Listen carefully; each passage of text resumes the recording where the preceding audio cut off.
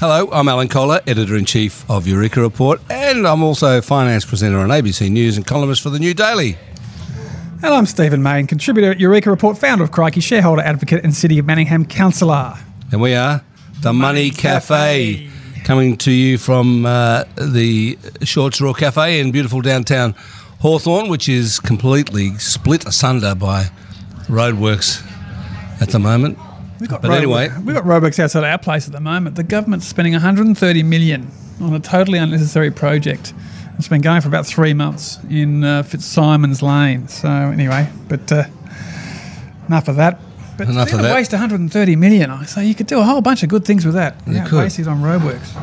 So it's the end of the financial year, Stephen. Today is June the 30th. It is the last day. So this morning before I came out here, I sold 10 dogs to crystallise $2,400 worth of tax losses. Now, speaking of tax losses, we've had 10,100 emails correcting you and your tax washing, and you've apparently been advising people to do something illegal, which I find terribly. But anyway, I think ASIC's about to take me away. Correct yourself. With this Finfluencer crackdown. But yes, so you cannot tax wash by selling off a stock and buying it back straight away before the end of the financial year. So I've sold 10 stocks this morning. The worst was Blue Bet, where I've lost 90% of my money trying to be a gambling activist.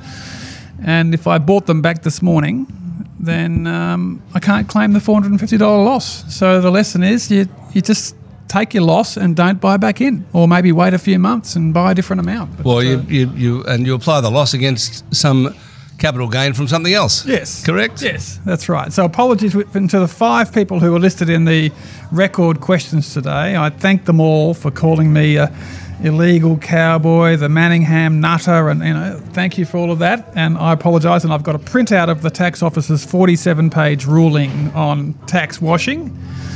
And so I looked up the 2 worst performing stocks over the financial year just finished today. What do you think they would be? At a guess, come on. What's your guess? Is this all caps, or I don't know. I mean, maybe buy now, pay later. Exactly, 2 buy now, pay later companies: Zip, Co, and Sezzle. Sezzle, yep. Down 95% and 97%, yes, respectively. Well, and I was going to say, keep going. The best performing stock is some lithium flyer, is it? Or yes, it is. AVZ Minerals. AVZ. Gee whiz. And speaking of 300%, no, 380 or something. Speaking of lithium, have you followed the Lake Resources soap opera? No, what's that? They've just been admitted to the ASX 200, and they're claiming that they've got all these Argentinian lithium prospects, right? And then the CEO quit and sold all his shares the day after he quit, and the stock's fallen 55% since they joined the ASX 200. And the shorting, it now costs you 21% a year to borrow stock to short this outfit. So everyone thinks it's going to zero. They're all trying to short it, whereas normally shorting is 13 basis points. And so the CEO's done a runner, and everyone's going, and the thing's down from market cap of $3 billion to $1 billion. And they're looking for new directors, and it's just lithium mania. It got a bit out of hand, and then all the index funds have had to buy in when the stock hit the 200. So just this week, State Street became a 5% shareholder. In the meantime, they're lending all their stock to other people who were shorting the bejesus out of it. So that's amazing. It's an amazing story. So, I had a couple of things at the end of the year. So I think the shafting of the year, I reckon, was the Queensland government's hit on the coal miners. They've introduced the highest coal taxes in the world. It's almost like a resources super profits tax, 40% royalty if it rises above a certain level. Huh. Whereas in WA, the iron ore is only about 6 or 7%. Yeah, and scandal of the year, I reckon, is just the casinos, Star and Crown, multiple royal commissions. Completely. Maybe the stuff. Speaking of which, did you notice that Star has hired Robbie Cook, CEO of Tyro Payments? I cannot think of anyone else who's been a CEO of 4 public companies like this man. Oh, is that so? Yeah, What If, Tats, Tyro, and now back into the gambling space with Star. And the share price, Tyro's share price, fell 15% or something yesterday, and Stars went up by 3.5%, and the change in market capitalisation for each company was about the same. So Tyro's down about 50 million, and Stars up about 50 million, and Robbie Cook's getting paid 1.6 million base. Should be worth double that. Well, a bit of a bargain, you'd think. No, I used to run a list of the biggest market movers when they got hired or fired. I remember John Prescott, when BHP fired him in 1997, the stock went up $2 billion, and he was on the record saying, yes, I expected that would happen. So he knew that he was a drag on the market valuation of BHP. Huh. But good luck to Robbie Cook. He is a good operator. And you know that the disclosure trick that he did at Tyro, which was unprecedented and continues to this day, they do weekly transaction data every Friday. They just put it to the ASX. So during COVID, when everything was going crazy, he moved to weekly to say, well, it's such a fast-moving space, I'll give you weekly, and he's still doing it. Right. That's best practice disclosure. I wonder if his successor will keep doing it. No, he said they'll stop it at the full-year results in August. But that's just a good example of maximum transparency there. Yeah, right. The other thing worth mentioning from yesterday is the demise of Voltbank, which announced that it was closing down, sacking 140 people. $100 million goes back to depositors. So no one loses any money except the investors in it. Shareholders. I think they raised $212 million. I'm not sure whether all of that money's lost, but I'd say probably most of it is. It's a big graveyard of people who've taken on the big four cartel, well, there were 4 digital banks that launched around about the same time. Xinja, which is XINJA, 86400, which has to do with the number of seconds in a day or something, and Judo Bank. The only one surviving now is Judo, which is on the ASX, but it's trading at a record low, and not going that well. Xinja closed, 86400 was sold to NAB. Look, it's terribly hard to break into the banking oligopoly in this country. The payment space. I mean, even PayPal shares are down 75%. Whereas Visa, old dinosaur Visa, current market cap $414 billion US. Yeah, well, maybe down 15% from the record high. I know, but Visas and MasterCard are bank companies. Yeah, but they don't take credit risk, and they just clip the ticket on transactions. Yeah. But all these other guys haven't been able to break their business model or take any serious share off them. And I mean, the buy now, pay laters are going to go broke. I mean, I think deal of the year was probably Afterpay selling themselves to Square Block. Yeah. For 19% of that company. I mean, that's more. Afterpay might have gone to zero as well. Well, it might have, but Block's gone down a fair bit too. Well, it's down a lot, but they had a bit more real stuff in there than Afterpay, in my view. Hey, we've got so many questions. We've been moving along. What's going on with Rupert Murdoch? Well, I mean, he's Jerry. Have he and Jerry Hall broken up or what? Yeah. Who dumped whom? Oh, well, apparently he dumped her by text, but you never know what to believe. But apparently he wasn't happy with her drinking and smoking. So really clean, and it's just another lockdown divorce. I mean, divorces are at record highs because of lockdown. People got sick of each other.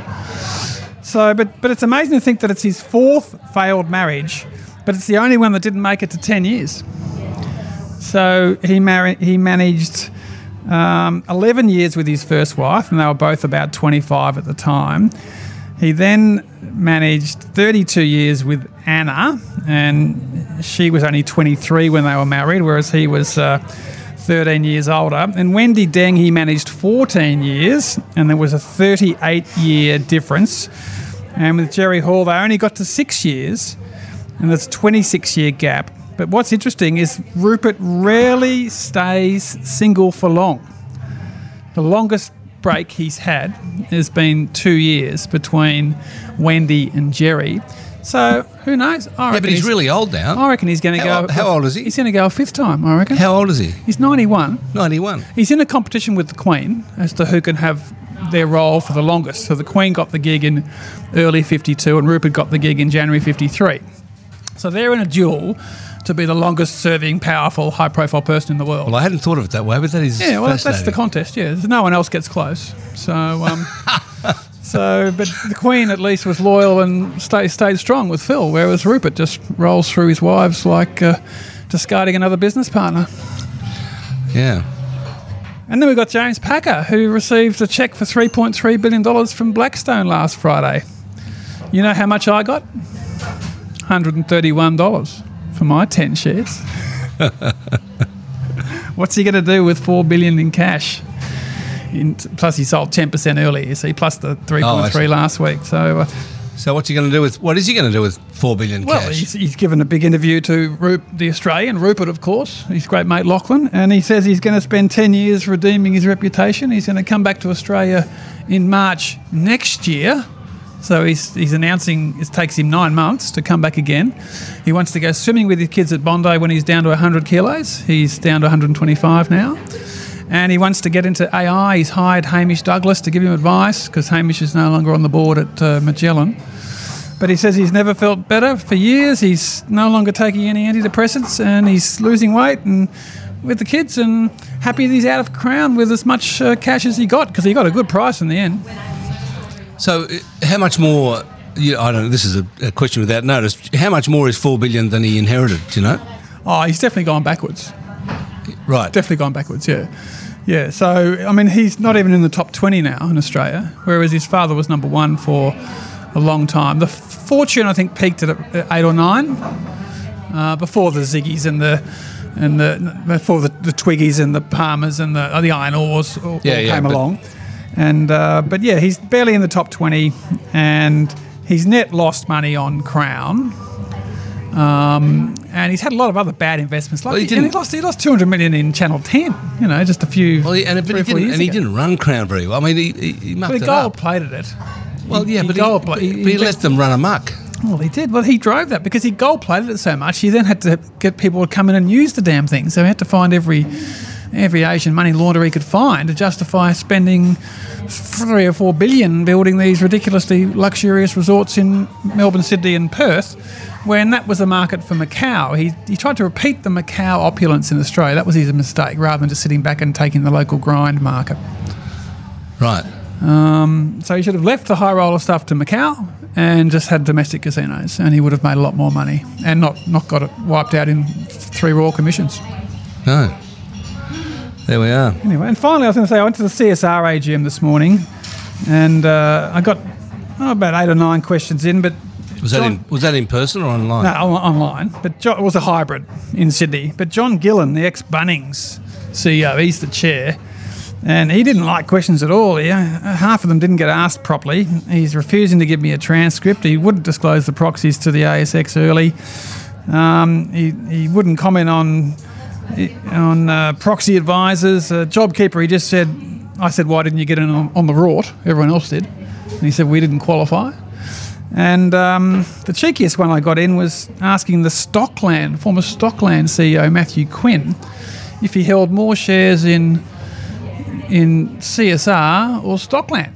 And normally that'd be, it's private, how dare you? And he's come out and said, I've got 400,000 in CSR and I've got less in Stockland. So he's a CEO who hasn't hung on to his options. Huh. Anyway, but... and they didn't ask the one about, Mr. Chair, you were reportedly a candidate to be chair of Cricket Australia. If you'd got the role, would you have dumped CSR? And that didn't get asked. So, anyway. But they talked about and asbestos. They've paid out $156 million in 10 years for asbestos victims. You asked them that, did you? Yeah. When's it going to finish? And they said, thank you for asking that. That's a good question. We discussed asbestos a lot. And this is going to go on for many, many more years. But it averages $15 million a year they pay out. How often do you get told, thank you for asking that question, Stephen? Not very often. Not very often. But we do have the next AGM, Alan, and I've got your invitation here. Is July 28, we've got the Macquarie AGM at the Grand Hyatt in Melbourne. Mr. Glenn Stevens, the chair, is inviting shareholders to come along for a 10:30am start. So I just need you to spend $504 buying 3 shares, and you and I are going to go along together, and you're going to ask your first ever question at an AGM. Oh, look, I don't know. I think a pressing engagement is probably going to pop up. Yeah, Money Cafe that day. Money Cafe that day. Yeah, so we go straight from Macquarie, and then we record the Money Cafe in the coffee shop at the Grand Hyatt after taking out the Macquarie millionaires. That'd be quite good fun. Anyway, could be good fun. Yes. We'll see how we go. We should do some questions. We've got to do questions. Let's move on. We've got a lot of them. So you can go first. All right, so Kate, love your podcast. With interest rates rising, I would have thought fixed interest funds and ETFs would be showing more positive rates of return. For example, Vanguard's Australian fixed interest ETF is down 8.67% over 12 months. Why are fixed interest ETF returns negative?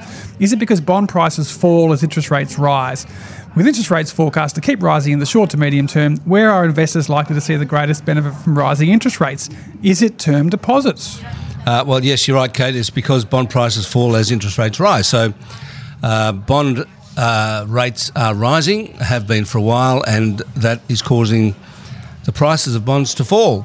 The best place to have your money when interest rates are rising, as they are now, is probably short term. I mean, the whole thing about this environment is to shorten your maturity.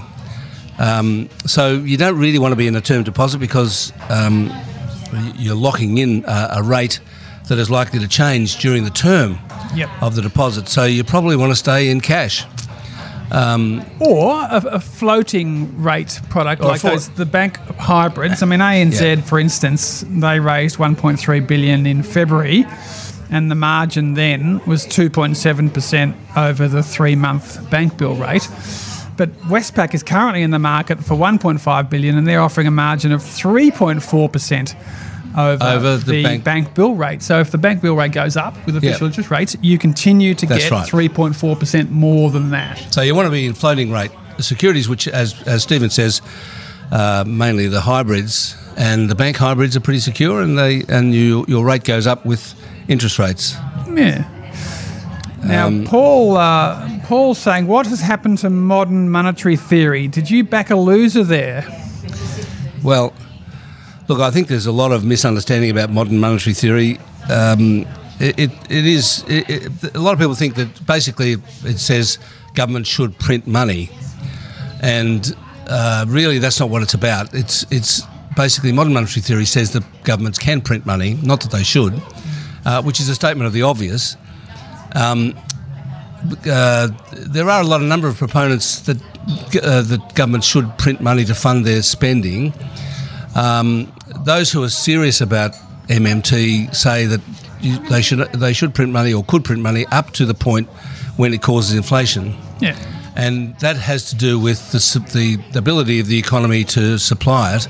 The problem is measuring or determining what is the ability of the economy to supply goods and services for the extra money, and nobody can really determine that. It's really hard to determine it. And secondly, nobody wants to give politicians the power to print money because nobody trusts the politicians, which is entirely fair enough. But do you think that if we hadn't printed as many trillion as we have, that global inflation wouldn't be at 10%, would it? So the excessive money printing has contributed to this current, unprecedented in 40 years breakout of world inflation.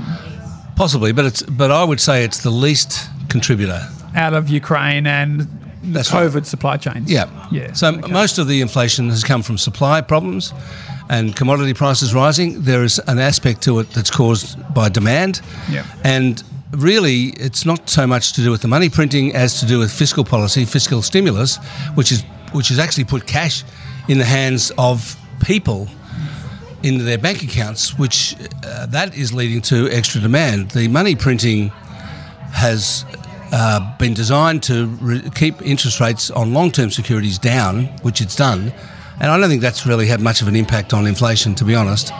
But no one's using fiscal policy to try and deal with inflation. Like, governments are still overstimulating with massive deficits. But they're reducing the deficits. Well, but the stimulus has to do with the direction or the change in the deficit rather than the actual size of the deficit. So governments are tending now to retrench or reduce their deficits. Yeah, modestly, but I mean, there's no one's banging on about debt and deficit like the Howard and Costello. No, that's true. And that is because money printing has been normalised and accepted. I mean, at City of Manningham, we did our budget this week. And the City of Manningham is printing money, and we have 90 million of cash in the bank and no debt, and we are responsible, even with our record $64 million capital works program. So one level of government is being responsible, while the Victorian government's got $110 billion of outstanding bonds Remember, it was a crisis when Joan Kerner had 33 billion? Well, it's now 110, and the Feds obviously are at 900 and heading to $1 trillion. Well, we should obviously sack the state government, let the Manningham Council take over. Indeed. Which would be, we'd all be on the straight and narrow then. Mark says the goal of interest rate rises seems to be to cool company and people spending. The blunt tool usually results in banks making a windfall. Is there an alternative, such as government raising taxes for a temporary period to invest in certain needs like health and renewables? I'd rather pay more in taxes than to bank profits, and I'd get something useful out of it. The problem with that is that raising taxes or doing things like that tend to be permanent. It's very difficult to do it temporarily. Let's watch the petrol excise. That'll be the big one into September. Yeah, well, so that'll come off. That's right. But, yeah. But, I mean, we've had 3 questions here where they're all saying the same thing, which is why can't we raise taxes to do some pet thing, whether it's infrastructure investment or social housing? And I just want to make some point. Hypothecation of taxes is a stupid idea, and we should stop thinking about it.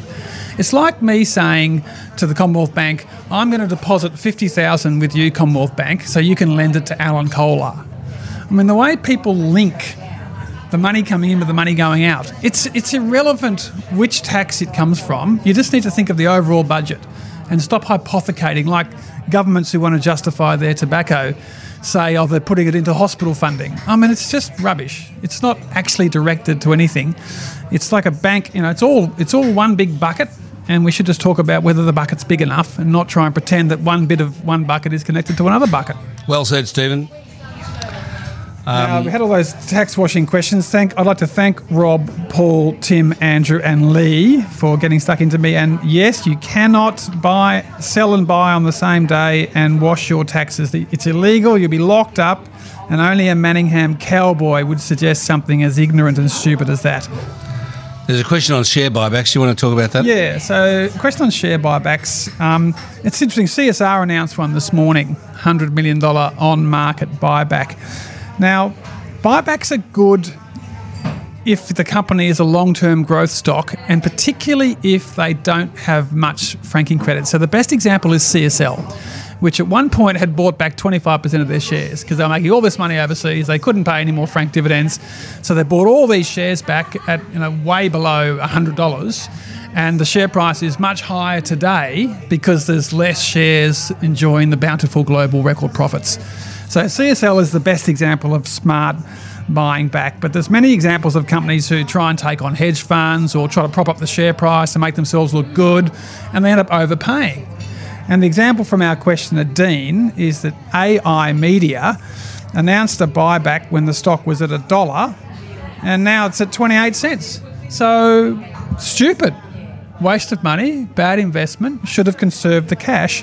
And I don't like buybacks when people like Jerry Harvey or Rupert Murdoch, they announce a buyback and then they don't actually do it. It's just an announcement to prop up the price because the shorters or people think, oh, they're about to spend $500 million, but then they don't actually do it. So, and I prefer off-market buybacks because it's a more effective tax-effective way of getting the franking credits into the hands of the people who can most use them. But overall, they're a legitimate thing, much bigger in America because our franking credit system distorts capital management into dividends and away from things like buybacks and share price appreciation. Now, Stephen Elmer wants to know about your altruism. Is it authentic? As someone with skin in the game, I am interested because it would seem you are playing a game for your own altruism. I myself have shares in these companies for the yield, which on the whole could be better. Why don't you advocate for a greater return to shareholders? I mean, I don't know what... Well, look, I mean... He is, Elmer. Except in gambling stocks. I mean, most... When you go to AGMs and the greenies are all getting stuck in, they actually want the company to go broke. They hate the company and they want to see it destroyed. Now, I don't ask questions at an AGM wanting to see a company die, except in the gambling space. I want to see them prosper. So I'm doing it as a journalist who wants the shares to go up. But basically, at the end of the day, it's journalism, what I'm doing. It's basically using the legal right to get access to powerful people managing your capital and holding them to account to try and create a culture of shareholder pressure. Because I got sick of going to AGMs for years and seeing crooks and bludgers getting away with murder because no one would get up and ask any questions. So it is, hopefully it's a little bit altruistic, and I'm not hating companies many activists, other green activists at AGMs who hate them. I mean, I can assure you, Elmer, for what it's worth, Stephen does not make any money out of this activity. Well, not much anyway. I mean, you own a few shares, but, really. I did look at it earlier today, and I think my capital gains for the year on 12 capital raising plays was $6,300. And I've made about a bit over 400 since the GFC on capital raisings, but that basically was a boom couple of years, and it averages about 10 grand a year. It's not even worth the extra accounting bills you've got to pay when you do your tax return. And you're not driving a Maserati. Correct. I've got the old battered out Toyota. Clapped out Toyota. Yaris out the back there. It's a Yaris. Now, John asks... Where's John? John's at the influencers. ASIC's decision to crack down on finfluencers seems to have unintended consequences. Many informative and educational independent content providers have been scared off and are removing their content. They do provide a valuable resource for young investors who just can't afford paid advice from a financial advisor, or even just folks who want to discuss general investment strategy, fees and tax issues in an online forum. Aussie Firebug has a great post about this issue and the chilling effect on the community. Well worth a listen, and dropping an email to Stephen Jones MP to voice your concerns. Now, I did read the Aussie Firebug post, and I completely agree with the position that ASIC's crackdown on finfluencers has had a chilling effect on free speech. We are okay, Alan, because we're journalists and we can riff, but if you're just some punter, you get ASIC knocking on the door saying, where's your AFSL? And that costs, including insurance, about 15 grand a year. So many bloggers and stuff are closing up shop. Massive overreach by ASIC, which the new government should unwind, in my view. Adam says, long-time listener, first-time caller, what the hell went wrong with Hum Group acquisition by Latitude? Stephen? Well, I mean, it was a reasonable deal at the time, but the market has come off for all these sort of finance operators, whether it's buy now, pay later, or the payday lender type operators like Hum and Latitude. And the lesson here is, do not try and sell part of your business if the founder and the biggest shareholder who's on the board doesn't agree with it. So Andrew Abercrombie owned 22%, and he had the biggest part of his business sold out against his wishes by the rest of the board. He then ran a public campaign against it. The board started coming out saying the division is rubbish and losing money, we're happy to get rid of it. And then Latitude sort of said, well, why would we buy that if it's a load of rubbish? And it's a soap opera. And the deal's been canned, and the board made a mistake of trying to sell the business in the first place, and now all the directors have resigned, and the founder is back to running it himself and trying to find a whole bunch of other independent directors to come and sit alongside him. There you are, everyone. Dale says, you can ask this one about Dale, right at the end. We're just about out of time. This is the problem. Gee, there's about 12 pages of questions here, Alan. I know. So everybody, we just haven't been able to, we won't be able to get to all of the questions today, but look, eventually here it is. Recently, I love Dale's question. Recently, the Australian government reversed the ban on the sale of kava, K-A-V-A. Kava is a drug made from the ground roots of a plant found in islands like Fiji and Vanuatu. Traditionally, the root is crushed and drunk as a tea. The effects of kava include muscle relaxation, sleepiness, and feelings of well-being. I'm taking it to reduce my alcohol intake, says Dale. Fiji Kava is an ASX-listed company provided high-quality kava. Do you think kava could become super popular, and as such, Fiji, F-I-J, could grow in price? Now, when our kids were toddlers, Deb and I went to Fiji for a holiday, and we decided to go out one night and got a babysitter from the resort, and we got back after dinner, and there she was on the couch, her muscles fully relaxed, and she was feeling a great sense of well-being, sound asleep, having partaken lots of kava. Lots of kava. So that was an interesting encounter with the kava. Now, I actually rang up. I'd never heard of Fiji Kava, the ASX-listed company, so I rang them up. And so what they've actually got products in chemists. They're on the the vitamin shelf with all these Blackmores and Chemist Warehouse. And all that stuff. Yeah. But they have a limit on how much kava they can put into their products. So I don't think they're allowed to sell anything that would produce a great deal of muscle relaxation and sense of well-being. Yes. But they have a little bit of kava in them. And they're burning quite a lot of cash. Yes, is Fiji kava. So I'm not sure they're going to make it. No, really. Well, the stock was at 3 cents before the GFC and ran all the way to 25, and it's crashed all the way back to 3.2. And I feel very sorry for the 205 retail holders who invested 2.7 million at 8 cents last year in the share purchase plan. So they've torched 60% of their investment, and the company now only has 2 quarters of cash burn left and recently took out a bridging loan at 15%. And the total sales last year were only 1.6 million Australian. So, yes. And the CEO, who's on 250,000, did a very self-important announcement saying, I've bought another 150,000 shares.